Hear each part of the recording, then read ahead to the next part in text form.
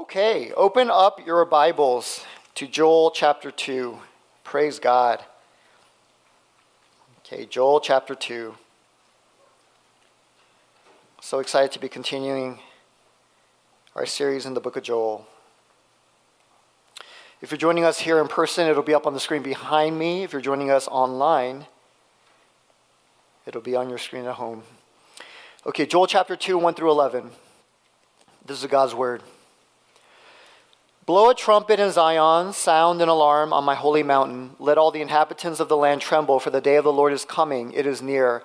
A day of darkness and gloom, a day of clouds and thick darkness. Like blackness, there is spread upon the mountains a great and powerful people. Their like has never been before, nor will be again, after them through the years of all generations. Fire devours before them, and behind them a flame burns. The land is like the Garden of Eden before them, but behind them a desolate wilderness, and nothing escapes them. Their appearance is like the appearance of horses, and like war horses they run. As with the rumbling of chariots, they leap on the tops of the mountains, like the crackling of a flame of fire, devouring the stubble, like a powerful army drawn up for battle. Before them peoples are in anguish, all faces grow pale. Like warriors they charge, like soldiers they scale the wall. They march each on his way, they do not swerve from their paths, they do not jostle one another. Each marches in his path. They burst through the weapons and are not halted. They leap upon the city, they run upon the walls, they climb up into the houses, they enter through the windows like a thief. The earth quakes before them, the heavens tremble, the sun and the moon are darkened, and the stars withdraw their shining. The Lord utters his voice before his army, for his camp is exceedingly great. He who executes his word is powerful, for the day of the Lord is great and very awesome. Who can endure it? Let's pray. Father, we worship you and we thank you so much for that time of worship. Father God, you are truly glorious and your word is living and active. And there are things that you are wanting to say to us. So Lord, open our hearts. In this very moment, Lord, calm all the distractions. Help our hearts to be filled with faith, to hear and receive your word. And anything that is not from your word, Father, delete it from our minds. Father, what we need to hear more than anything, not my thoughts, not people's opinions, but we need to hear your words. So we thank you. Father, be with us. In Jesus' name we pray. Amen. Many years ago when I was in seminary, I remember taking a class on leadership. It was literally my one class on leadership in my entire MDiv program. So I guess my program was really focused on teaching people the Bible, but not necessarily teaching us how to lead once we know the Bible. But anyway, I had this one class, and I remember doing this exercise in this leadership class, and it stood out to me because it was very weird, but it was memorable. But the teacher basically had us close our eyes, and he kind of quieted the class, and then he said, imagine your own funeral. And I'm like, this is very strange, and I'm actually kind of hungry, and I want to actually get to lunch. But he had us imagine our funeral. And he said, imagine what it might look like. Imagine who would be at your funeral. What people might say at your funeral. And so we went through this entire exercise, and the whole point of it was, he said, we need to begin where our life will end. And the reason why is because if we start at the very end, then that brings clarity to today, right? It brings clarity to our lives today. And I believe my professor, he took that exercise from a very popular book on leadership during that time. And it wasn't a Christian book, but it was a very popular book. And the author in that book called this habit, beginning with the end in mind. But listen to what this author said. He said, to begin with the end in mind means to start with a clear understanding of your destination. It means to know where you're going so that you better understand where you are now, and so that the steps you take are always in the right direction. It's incredibly easy to get caught up in the activity trap, in the busyness of life, to work harder and harder at climbing the ladder of success, only to discover it's leaning against the wrong wall. It is possible to be busy, very busy, without being very effective. And so this is true, whether it's Christian or not. And even though this is not from a Christian book or a book on theology, that principle is found in Scripture. It is. Because in the Bible, we know that God is the Alpha and what? The Omega. He is the first and the last. He sees all things from the beginning to the end. And because he sees all things, kind of like a comic strip, he sees all human history, the entirety of our lives, like a comic strip. When you look at a comic strip, you see the first frame all the way to the last frame. You see the whole thing, right? That is how God sees reality. And because of that, he does what? He reveals the end to us. He reveals the end of human history. He reveals the very end of his plan of redemption. And then he calls us to reflect on that end, and not only the end of his plans, but also our very lives. He says, reflect on it. Why? Because if we do, then we will begin to live in a certain way. So this is what God is constantly calling us in his word, is here is the end, and in light of that, how are you going to live? How are you going to live? And so now when we look at the book of Joel, we see God doing this exact same thing to the ancient Israelites. But in a time of terrible crisis, you know by now, but locusts had descended upon their land, devoured all of their food supply. Famine had come. People were going to die. In the midst of this crisis, God came with his word. And so he revealed to them what this crisis was all about, why it had come. And he basically said that this was the day of the Lord. So he said to his own people, you have the day of the Lord upon you. Why? Because idolatry is in your hearts. They had forsaken the one true God. They had put their hope in other gods who cannot hear, they cannot save, but rather enslave. So God revealed to them his word. He said, this crisis is from me. It is the day of the Lord, and here's why it's come. And he called them to mourn and repent and return to the Lord. And he said, if you do this, then I will renew not only your land, but your hearts. Okay, this is basically the message of Joel. And I've been saying this, but all of this is God's grace. In a time of crisis, when God comes and he speaks his word to you, it's his grace. And that could have been the end of God's message, right? He could have just ended it there. Joel's done. But God had a lot more to say. But he went far beyond the current crisis. And after describing what was happening in their day, he went beyond that and he pointed to a much greater day that would come. A greater crisis, a greater day of the Lord. And that's what every major crisis in our lives and in the world points to. But it not only reveals what is in our hearts, it not only calls us to return to God, but it reminds us of a much greater day, right? That there's a much greater day of the Lord coming. So in other words, God uses crisis in our lives to point to the end. Okay, that's what I'm trying to say. Okay, what I said earlier about my leadership class, the exercise we went through, God is doing the same thing here. He's pointing to the end. He's saying, look at this crisis. This is the day of the Lord, but there's something greater coming. The end is coming. I want you to know this. I want you to remember this. And so this is where we pick up in Joel chapter 2. But last week we saw how Joel chapter 2 kind of shifts gears. But in this chapter, it is bookended by the day of the Lord. Okay, Joel mentions the day of the Lord in verse 1 in chapter 2, and then he mentions it again in verse 11.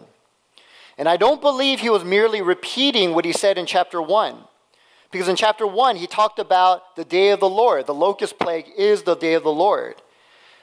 But now in chapter 2, I don't think he was just repeating that with more urgency and this different image of an army. I don't think that's what he was doing.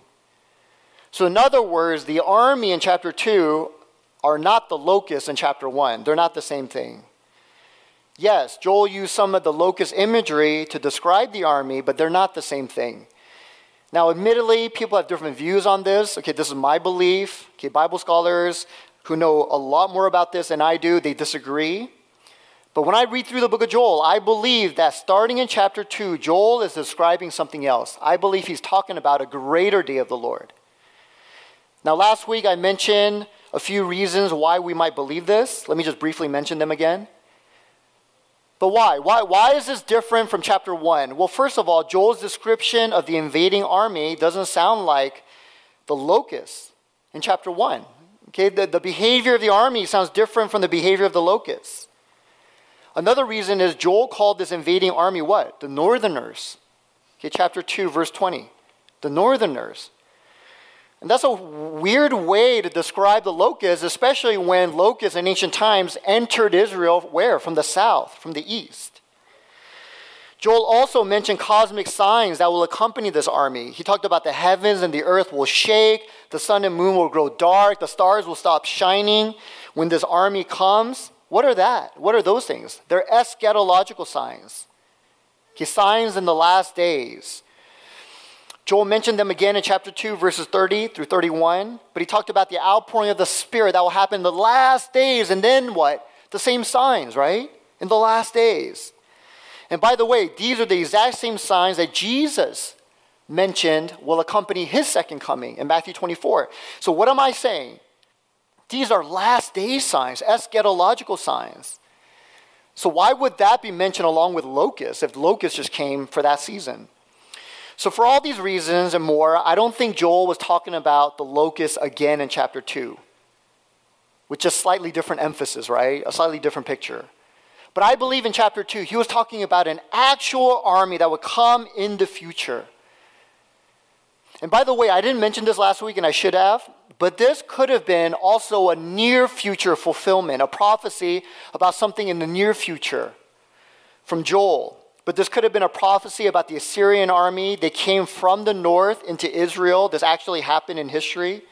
They conquered northern Israel. They even attacked Jerusalem in the 700s BC. So there was a near future fulfillment.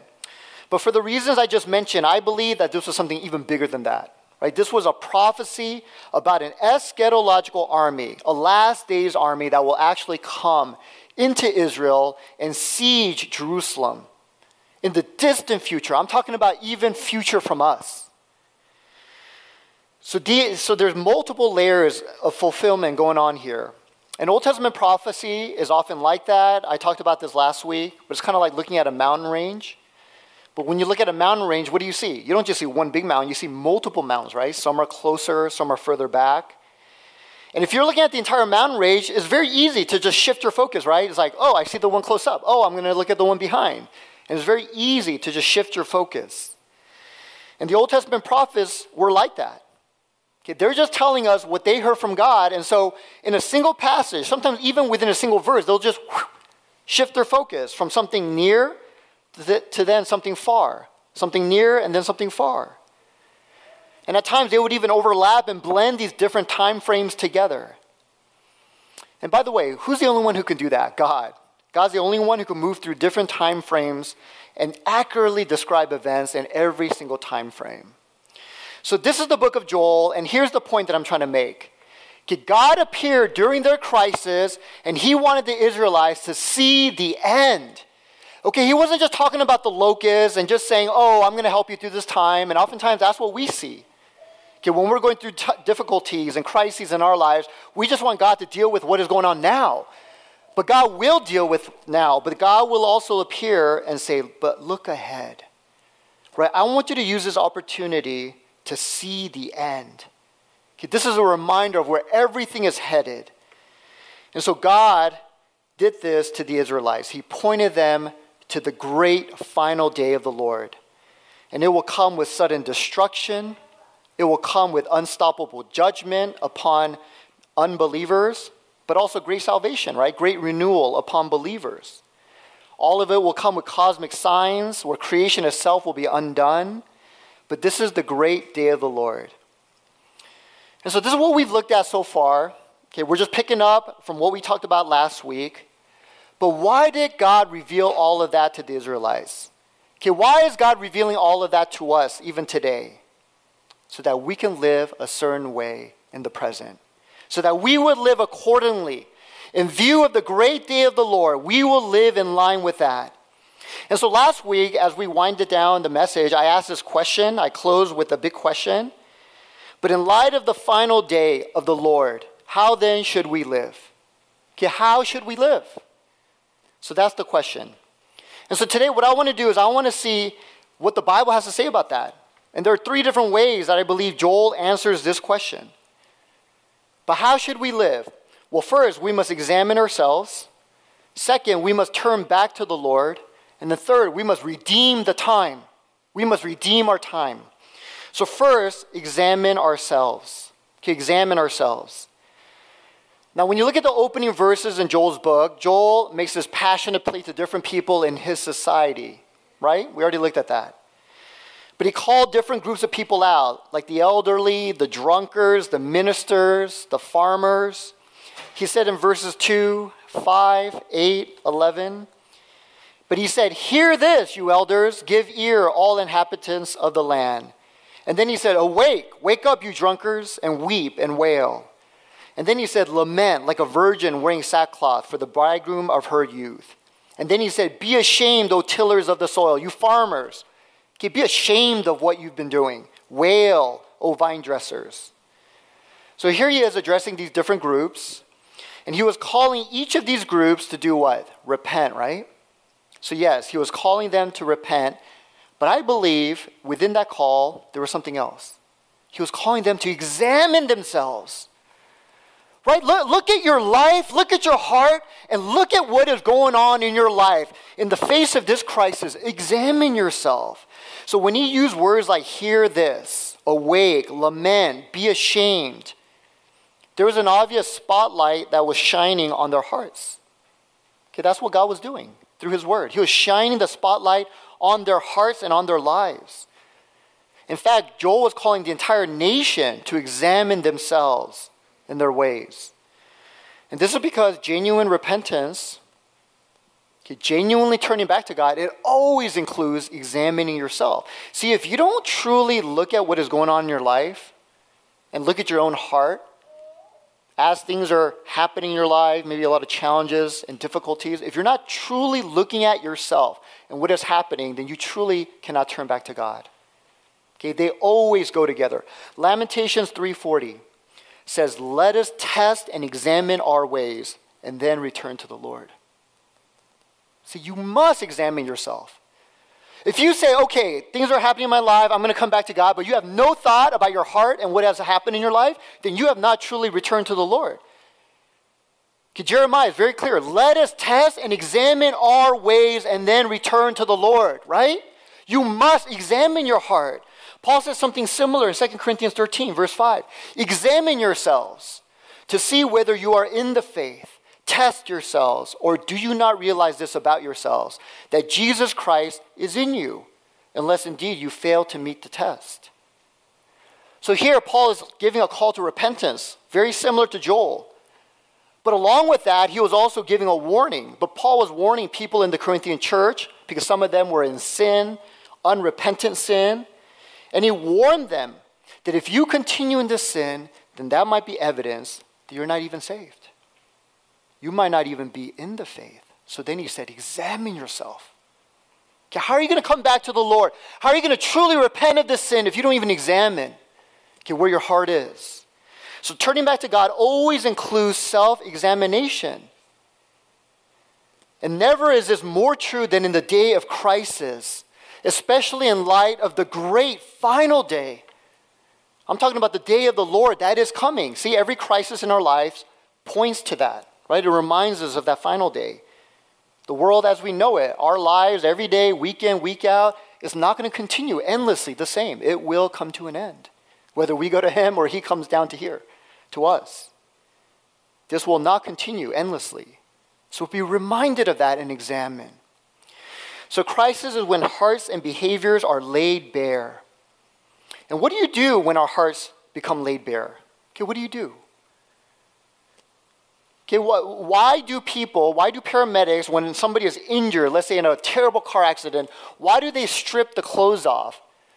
Is it to make that injured person feel better? I mean, is that why they strip the clothes off? No, they strip the clothes off to do what? Examine them, right? What is going on here? What kind of injuries do you have? What kind of treatment do you need? And so this is exactly what God is doing in a time of crisis. He strips us bare to do what? To make us feel good? No, to examine so that we can see things now. And it's always surprising to me how deeply people can get to that place. And not everybody, but a lot of people, they do this, right? They examine themselves. They begin to have a level of clarity they didn't have before when they're facing catastrophe. Okay, this is all God's grace. But I've seen this in my own life when I've gone through different things. You suddenly get this clarity about yourself. I've seen this in people in my own family. I've seen this just randomly in believers, right? Different churches I've been a part of. Now again, not everybody enters this deep reflection. Some people just move on. They just continue right along in their lives. But many do, right? This is God's work. I remember many years ago, this is back in LA, I knew this family who was going through this terrible suffering because their daughter had this medical condition that was kind of unknown, and different physicians were trying to treat her, but her condition got worse day by day. And in the end, it resulted in her having to go through painful surgeries, a series of surgeries, and these were life-altering. I mean, it changed her life permanently. I remember during that terrible time, the pastor called me and a few others to pray for this family, and especially the father. And I remember we got called into this tiny little waiting room. It was a very small room. The father was sitting there, and we came in and we surrounded him, and we had this time of prayer. And at one point, the pastor asked the father to pray. You pray. Okay, we want to come in agreement. You pray. And immediately in that moment, you know what the father began to pray? I was surprised by this. But he just began to confess his sins. He began to just pour out his heart. He was very emotional. He was profusely confessing things he had done, things he hadn't done. He was asking God to have mercy on him, a sinner. And I was taken aback by that a little bit. I thought he was going to pray for his child who's laying in the hospital bed. And rather, he began to just profusely confess all these things in his life. And so, obviously, these were things in his heart. These are things that he had been reflecting on. But it all just came out in that moment. And so, what is this? Okay, this is the self-examination that I'm talking about. It always accompanies repentance and a return to God. And if you have no awareness of what is happening in your own heart, if you have no awareness of the way you have been living your life, then you are not going to come back to God. Okay, there is no repentance in your heart. Not yet. And so hopefully this should make perfect sense. Because a broken car cannot be fixed unless it's what? First checked out. If you're driving along and your car goes and it breaks down, you're not going to just be like, oh, stupid car, I'm going to buy a new one. Right? What are you going to do? You have to take it to the mechanic and check it out. Why? Because you know, unless I do that, it cannot be fixed. If you're failing in school, you cannot find help unless what? You go through some kind of assessment. Why are you doing so poorly? Why are you failing? Okay, if you have a Lego set and it's missing pieces, that cannot be restored until you take an inventory, right? My children know this very well. You got to take an inventory. And so we understand this. So if this is true in every other area, how much more is it true for our very souls? Created in the image of God, we cannot turn back to God unless we first undergo self-examination. Okay, we must place ourselves under the bright light of God's Spirit, working through the Word of God, by the Spirit of God, and we need to be revealed. Things are revealed already, but we need to examine what is there. You know, the Puritans were famous for their exquisite attention to the soul. People actually call them the physicians of the soul. And a lot of us, we hear about them. We're not really clear who they were, but the Puritans, they were awesome. But they were Christians in the 16th and 17th century in England. They come from England, but they stood for the gospel and biblical authority in their time. And many of them paid for it with their lives. Many of them were burned at the stake. They were beheaded. They were killed for their faith by the Catholic Church. The Catholic Church had intense persecution upon the Puritans during that time. And because of that, many of them, if you know the story, they came actually here to America. And they were a critical part of the founding of this country. And so they brought their faith here. So these are the Puritans. And one in particular really examined his soul as a pastor and really led his church in that direction, and many others. But he was a Puritan named Jonathan Edwards. You might have heard of him.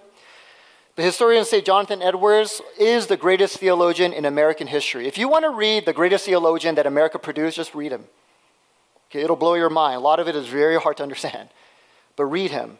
He was also one of the greatest preachers. He was also a revivalist. He played a critical role in the Great Awakening in 1733 through 1735. I mean, he was at the spear, the tip of the spear of this revival. He was also a college president. Okay, how many guys know Princeton's University? Okay, Ivy League, great school. Well, he was the third president of that school. The third president. And most of all, he was also a pastor who deeply cared for his people. And so as a pastor, as a disciple of Christ, he deeply examined his own soul. Okay, he knew, if I'm going to truly follow Christ, I need to examine my soul. if I'm going to continuously turn my heart back to God, because we all drift, I must examine my soul. And he led many others in examining their souls. And he wrote this book called The Necessity of Self-Examination. And get this, but in that book, he lists 76 different questions we should ask ourselves regularly to examine ourselves. By the way, if you want that list of 76 questions, I'll email it to you. Just ask me. But 76, right? I'm not going to read them all, but let me just mention a few. And as I read these questions, they're from Edwards. Examine yourself. Do I manifest an attitude of openness toward God that would invite him to search me and know my heart, try me and know my thoughts? That's from Psalm 139. Do I have an openness to God to search me? Are my motives for self-examination correct, that I might be led in the way everlasting? Okay, why are you examining yourself? What are your motives? Is my heart eager to learn of any wicked way in me? Have I lived in some way which is inconsistent with my Christian profession and is not suitable for disciples and followers of Jesus? In other words, am I living like a Christian, a true Christian? Has some habitual sin in my life paved the way for a greater sin? Okay, that's a good question. When I see another who is blind to his own sin, do I look to see if I also am blind to that same sin? Or are you just criticizing, judging people?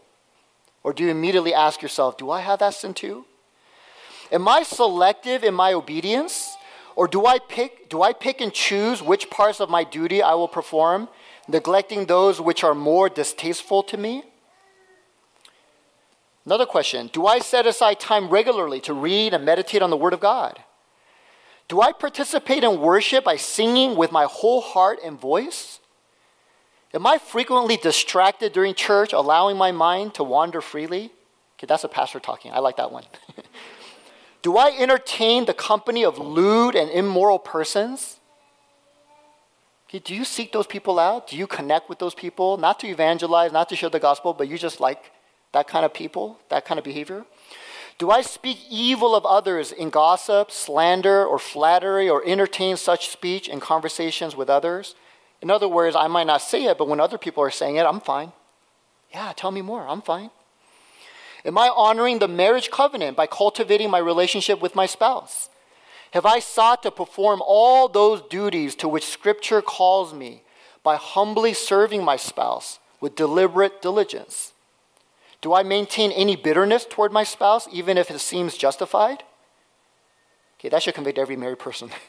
If a child, do I despise my parents for their weaknesses and shortcomings?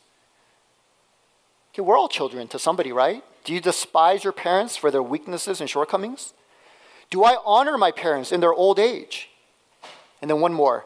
Is grace flourishing in my soul? Okay, do you know the grace of God? Is it growing more and more in you? Is it growing and strong, or is it languishing? Okay, he was a wise man. And look at the impact of his life. I mean, his life speaks for itself. He was probably one of, if not the greatest Christian that America has produced. So in light of the awesome and terrible day of the Lord, how should we live? It's very simple, brothers and sisters. Examine yourself. Okay, continuously come under the bright light of the Spirit of God, working through the Word of God, and examine your heart. In other words, how can you even come back to God without that? You cannot. I cannot. And by the way, this is not a call to be a navel gazer. Okay, that's somebody, my kids used to do this when they were little. They would just lift up their shirts and stare at their belly button. Okay, that's not the call here, to just lift up your shirt and stare at your belly button. Okay, it's just a black hole. You're just going to sink deeper and deeper. But it is a call to bring these thoughts and this examination before the Lord. Right? David didn't say, oh, I'm going to search myself. He said, oh, Lord, you search me. Okay, I examine myself in the light of you, God. So you do it with the Lord. But this is the first way that we should respond to the great day that is coming. Okay, the second way is we must turn to the Lord. The second way we live in the light of the final day is turn to the Lord. Now, this is the heart of the book of Joel. God said through Joel, if you look at chapter 2, verses 12 through 13, okay, this is the heart of the book. Yet even now declares the Lord, return to me with all your heart, with fasting, with weeping, and with mourning, and rend your hearts and not your garments. You know, in the Old Testament, oftentimes the prophets call people to circumcise their hearts. In other words, cut away the thing that is not of God. Cut those things away. But this is the only place in the Old Testament people are called to do what? Rend your heart. Okay, what does rend mean? It means tear it. The way you would grab a piece of cloth or a shirt that you don't use anymore and you tear it in half. That is what God is saying. Tear your heart. Break your heart. Have a broken heart. Okay, this is the only place that uses that language. It's very violent, very graphic. And the only way you can return to God with all your heart is if you have a broken heart. This is why Joel said that. Again, you must examine yourself, but along with that, you must also have this broken heart. That is how you return to God. So only those with a broken heart, a torn heart, can return to God with all their hearts. But what does that mean? It basically means you are grieved over what you have done to God. Okay, you're not upset about people finding out about your sin. You're not ashamed because now you're not the Christian you thought you were. Okay, those aren't the things that bother you. Maybe a little bit. But most of all, you are grieved by what you have done to God. Okay, you look at the way you made a promise to God when you first were saved. You committed yourself to God, right? A Christian says, yes, God, you died for me. You love me. I accept that love. I accept your gift.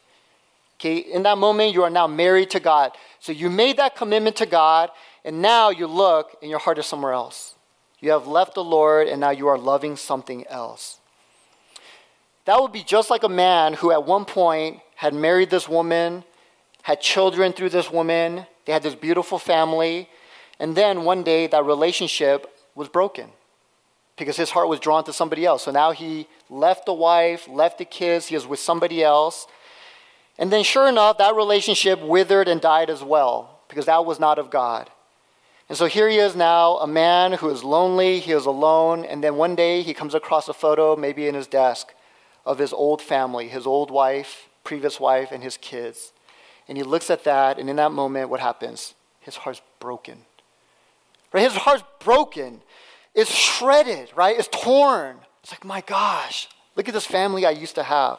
Look at this wonderful relationship I used to have with this spouse. And in that moment, that is more than sadness, but that is a broken heart. And if he lets that heart remain in that broken state, then that is what will bring him back. See, that's the picture of Joel. Okay, is that the kind of broken heart you have? And again, unless you have that kind of broken heart, you will not return to God. Okay, we're just making motions, right? We're just kind of going through the motions. But this is a call to have a broken heart, a torn heart. And this is always what God is aiming for in a day of crisis. And so as we see the final day of the Lord coming, maybe we're facing our own day of the Lord. Okay, maybe it's a more personal crisis we're going through.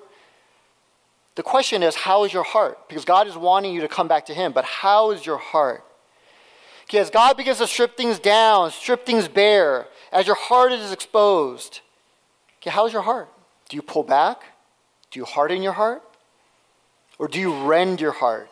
Okay, do you let your heart be broken, shredded over what you've lost?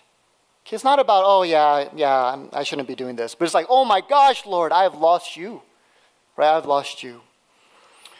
You know, I'm not going to say any more because we're going to actually look at this very verse and this very passage next week, because this is in the passage, the following passage from today's. But that is the question. But where is your heart? Okay, how is your heart? So that is another way we can live in light of the day of the Lord. But there's one more. Okay, there's one more, and I want to close with this. But another way that we must live in light of the day of the Lord is you must redeem the time. We must redeem the time. Now, Joel does not explicitly say this in his book, but that principle is there and is all throughout Scripture. But if we begin with the end in mind, going back to that picture of your funeral again, okay, beginning with that end, if we know where all of this is headed, okay, if we know that human history is going to come to an end, this present age is going to come to an end, in a great day of judgment and salvation, if we know that our very lives is not going to last forever, but we have a limited amount of time, and that will come to an end, then what are we going to do? Right? How are we going to respond? You're going to make the most of your time. You will redeem the time. And so this is another way, another translation of redeeming the time. Okay, what does that mean? That means taking our minutes, our hours, our days, our weeks, and years of your life and you're going to trade them in for something that is eternal. Okay, that's what it means to redeem the time. Okay, it's a trade. And the time that you have is all you have. Okay, that is it. So Paul, he made the same command in Ephesians 5:15, but he said, look carefully then how you walk, not as unwise, but as wise, making the best use of the time because the days are evil. You know, it's very interesting in this passage, but prior to this verse right here, Paul makes a series of contrasts between believers and non-believers. And he says there's a very sharp contrast between people in Christ and outside of Christ. But for example, he talks about people in Christ are in light, people outside of Christ are in darkness. He said one group is wise, the other one is unwise. He said one group is foolish, the other one understands God's will. He said to one group, you get drunk on wine, but the other group, you be filled with the Spirit. So he's making these contrasts. And what's so interesting is when you get to that verse that we just read, Ephesians 5:15, Paul gets explicit about another difference between believers and non-believers. You know what it is? It's surprising.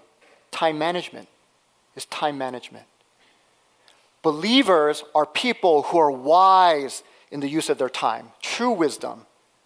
Okay, a lot of non-believers, they know how to use their time to get their goals. Okay, they know how to use their time to build a business, to make lots of money, to get degrees, to raise a family. They know how to use their time to do all of those things. But do they know how to use their time in a truly wise way in view of eternity? No, absolutely not. In fact, they're throwing their lives away. But in contrast, Paul says believers are who? They understand reality as God sees it, and they have a true wise use of their time. So Paul says time management, right? Time management is another sharp, drastic contrast between the unbeliever and the non-believer. The unbeliever and the believer. It is time management. And maybe in your mind, you don't see this as a very important contrast, and yet the Bible says those who are in Christ and those who have true wisdom, this is going to mark their lives as they have a wise use of their time. In fact, Moses said that in Psalm 90. He said, "O Lord, give me a heart of wisdom, but teach me how to count my days." And so this is all throughout Scripture. But God has called us to a work. There is a work that God has called you to do. And there's a set amount of time that God has given you to do that work. And I'm believing that many of you as Christians, you want to glorify the Lord, right, with your life. And we kind of have this vague idea of like, okay, how do I glorify God? Maybe just think about Jesus a lot, pray, share the gospel to my friend at work. And we have these vague ideas, but I'll tell you very clearly, this is how you glorify the Lord. Okay, what did Jesus say in the high priestly prayer, John 17? He said, "Father, I have glorified you here on the earth." He said that right before going to the cross. How? By finishing the work you gave me to do. So that's how you glorify the Lord with your life. How? God has given you a work to do. Amen? Ephesians 2:8-10. You have been saved by grace through faith, not of yourselves. Why? Because of Jesus and what he did for you, and then for what? To do the works that he has prepared for us beforehand. Right? There's a work for you. There's a work for me. And so then how do you glorify God? By accomplishing the work God has given you to do. And by the way, you don't have forever to do that. There is a very limited amount of time for you to do that work. And so you know what this means? That means God has a calling on your life, and it doesn't have to be like what I'm doing. It doesn't have to be like what other people in ministry are doing. It's your own calling. You do what you're doing right now, but you have a work within that context for God. And you have a very limited time to do it. And so this means unless you understand time management and managing your time, you cannot fulfill God's calling on your life. In fact, I'll put it like this. If you're not serious about your time and what you do with your time, you're not serious about God's call in your life. You are not serious. I've addressed this before in the past, but I need to talk about this again. But I love this quote by this one pastor, but he said, to squander time is to squander life. I don't know why this quote is not here. I had it earlier today. Okay, here it is. Money is power, but time is life. To squander time is to squander life. But more painfully is to squander destiny. So what is he saying? This pastor is very right. But he's saying, if you don't understand your time management, you're not serious about God's calling on your life. Okay, money is power, but time is life. See, a lot of us, we're focused on making money. Okay, we're concerned about that, and I've been there as well, as a father of a family and 3 children. And we're concerned about that, but far more valuable than money is what? It's your time. Why? Because money, you can lose absolutely all of it and make it all back. You can lose it again, make it all back. Money comes and goes all the time. But your time, what happens? You lose a year, it's gone. You lose 5 years, it's gone forever. You lose 10 years of your life, it's gone forever. Why? Because we have a set time. You know, God in His sovereignty, He appointed your birth. You had nothing to do with it. You are born when you were born because God appointed that. But we don't think about this. You also have an appointed day of your death. You have an appointed day of your death. And God in His sovereignty knows exactly the hour, the minute, and the second you will die, and we will not live a second beyond that. It actually says that in the Word of God. I can't think of the verse right now, but it says that. I believe it's in the Proverbs. But we cannot, the book of Job. We cannot live even a second beyond the appointed time of our death. So that means we have a fixed amount of time. To do what? To glorify God by finishing the work He has given us. And so time is very, very valuable, brothers and sisters.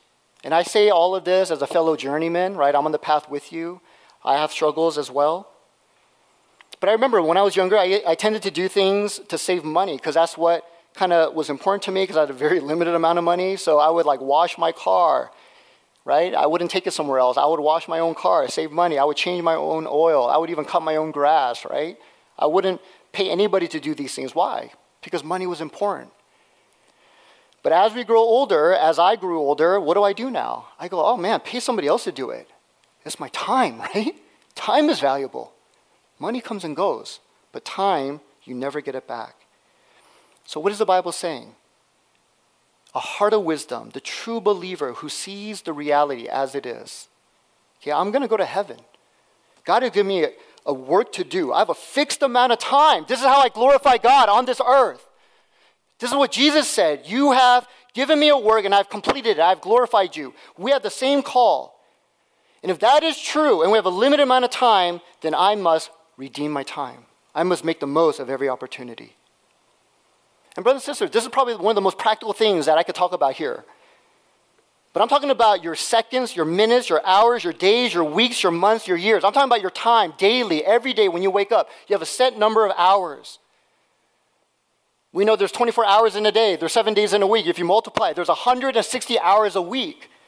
Every week, God, by His grace, gives you 168 hours. What are you going to do with those 168 hours? Okay, I love this analogy, but one pastor said, imagine those 168 hours like $168. For some reason, we understand money far better than time. So imagine them like $168. What are you going to do with that? Well, really, there's only 3 things you can do. First, you could just waste it all. And people do that with their money, but they do it even more with their time. They just waste it, right? They just blow it on stupid things. Doesn't even return anything. They just blow it, right? They eat all this food. They just, throw it away on video games. They just blow all this money. Well, that's exactly how people are with their time. They get 168 hours every week by God's grace, and there's a fixed amount, right? God's not going to give it to you forever. He's only going to give it to you for a certain amount of time, and you got it now. Again, you're going to get it tomorrow, and then some people just blow it. They waste it. Other people, they spend it. Okay, they're just busy living life. They spend it. So $168, they just spend it on paying bills, paying the rent, getting their car insurance paid. They just spend it on things, eating out with friends. And so nothing terrible, but they're busy, right? But they give no thought to it. It's just whatever is there, I just spend it on that. And again, that's how people spend their time. Okay, there's really very little thought. I just do whatever is in front of me. I just got to do that thing. I got to take care of life, right? So they spend their 168 hours. But then some, they invest it. Okay, they invest it. And again, a lot of people understand investing their money, but they don't understand investing time, right? You got to invest your time. Again, money can go, it comes back. You could lose it all. You could be on the streets, and then the next year you're back, right? You just get a different job and you're back. But your time, you never get it back. And so what are you going to do with the 168 hours? You must invest it. This is what Paul's talking about. Redeem the time because the days are evil. That word redeem is borrowed from the marketplace. But again, it means to trade something in. You're trading in these 168 hours for something that is eternal. And so this is why, again, Moses says, Psalm 90, verse 12, teach us to number our days that we may get a heart of wisdom. Do you know God, in God's mind, in his understanding, he knows exactly the day of our birth and death, right? I just said that. And so in God's mind, he knows exactly how many days we have left. There's a counter. It's counting down. And by sheer grace and mercy, God does not let us know, right? What if we were born, all of us, with a counter on our chest, and we have a certain number, and it counts down every day, right? How would you live your life? In honesty, how would you live your life? There's a counter. There's a certain number of days. Maybe you have, 90,000 days, and every day is counting down. Well, God knows. In God's mind, there's a counter. It's counting down until the day of your death when you're going to stand before him. And by his mercy and grace, he doesn't let us know. But what he does tell us is that end is coming. So be wise, right? Be wise. I'm going to close with this, but going back to Jonathan Edwards, he was such a wise man who made such an impact with his life. But he must have read that book on leadership. No, I'm just joking. But he must have read it because he said something very similar. But he said, imagine laying on your deathbed. But he said, even as a young person, imagine that, because begin with the end in mind. But he said, what would you be thinking about? He said, I'll tell you, I'm a pastor. I've talked to people laying on their deathbed. You will not be thinking about how much more money you could have made. For sure, you're not going to think about that. You will not think about how much more property you could have bought, what kind of houses you could have had. You will not think about the friends you could have spent more time with, maybe, right? Or more, people, or the experiences you could have had traveling the world. I'm paraphrasing Edwards here. But you will not think about any of that. But what you would think about is, if I could have just have a little bit more time. Right? I'm facing death right now. Maybe you're terminally ill. You know the end is near. You're going to be thinking, if I could just have a little bit more time. See, in those moments, clarity comes. Okay, what is the most important thing that comes into sharp focus is time. That's all you're going to think about. I just want a little bit more time with my loved ones, my family. I just want a little bit more time to serve the Lord. Hopefully that's what you're thinking. I just want a little bit more time. And even my family, we have people that we know who are terminally ill. And that's what they all talk about. I just want a little bit more time. And let me tell you, brothers and sisters, they're not the only ones with a limited time. We all are. We just have a little bit more than they do. We are all limited. But Edwards didn't stop there, but he went on and he said, now imagine all the souls who are now condemned forever in hell. And they are now sealed in judgment in hell. What do you think they are going to be crying out for all eternity? Okay, what do you think they would be crying out? If I could just have one more moment to come back to this life and hear the gospel and receive Christ and maybe do something with my life for God and his glory. If I could just have one moment more, right? Just one more day. That's all I ask. Maybe even just half a day. Maybe just even an hour to come back here and just hear it one more time. Edwards said that is what they're going to be thinking. That is what they are thinking. Again, it's not about what they could have had, it's about time, right? They just want a little bit more time. And so if that's true for people about to die or people who have already passed on, then what a glorious grace that we can actually think about these things now. Amen? You redeem the time, brothers and sisters. In light of eternity, what are you doing? What am I doing? Okay, tomorrow, we're going to get a fresh new gift of 168 hours. What are you going to do with that? Amen? Let's pray. Father God, we just come before you, Lord, and I just pray and ask, Father, that you would please help us, Father, to have this heart of wisdom, to understand, Father God, how you are wanting us to live this life. And I know, Father God, not everybody hears, but I pray you would have grace upon at least these people here and everybody hearing online, that you would have mercy and grace upon our church. I know, Father, that the vast majority of the world have no care or concern whatsoever about how they are living their lives and spending their time. They have no awareness of what is within their hearts. There's no sense of self-examination. There's no desire to tear their hearts and return to the Lord. There's no perspective whatsoever to invest their time and to redeem it for eternal things. But I pray for the people here, Father, that we would have a heart of wisdom. So, Father God, I pray for that. I ask, Father, for your mercy and your grace. Lord, you are truly a good God. Thank you, Father.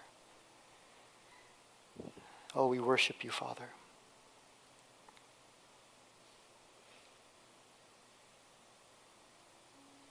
Lord, I don't realize oftentimes how close we are to eternity. We're close.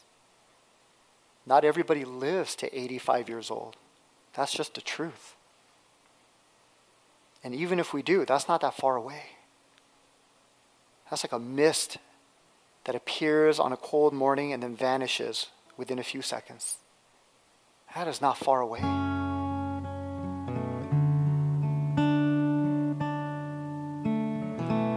Every old person says the same thing. I don't know where all the time went. Old people are not a different breed of people. They were at one point young people, just like you, just like all of us. They were just young people, just like us, living life. And one day they're old and they say, I don't know where all the time went.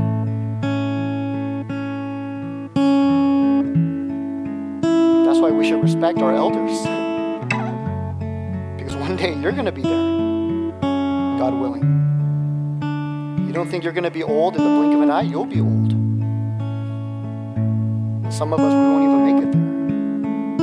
In God's sovereign wisdom and love, He will bring earlier. But Lord God, wherever we are limited in what we have. So Father God, we thank you. Father God, we come before you.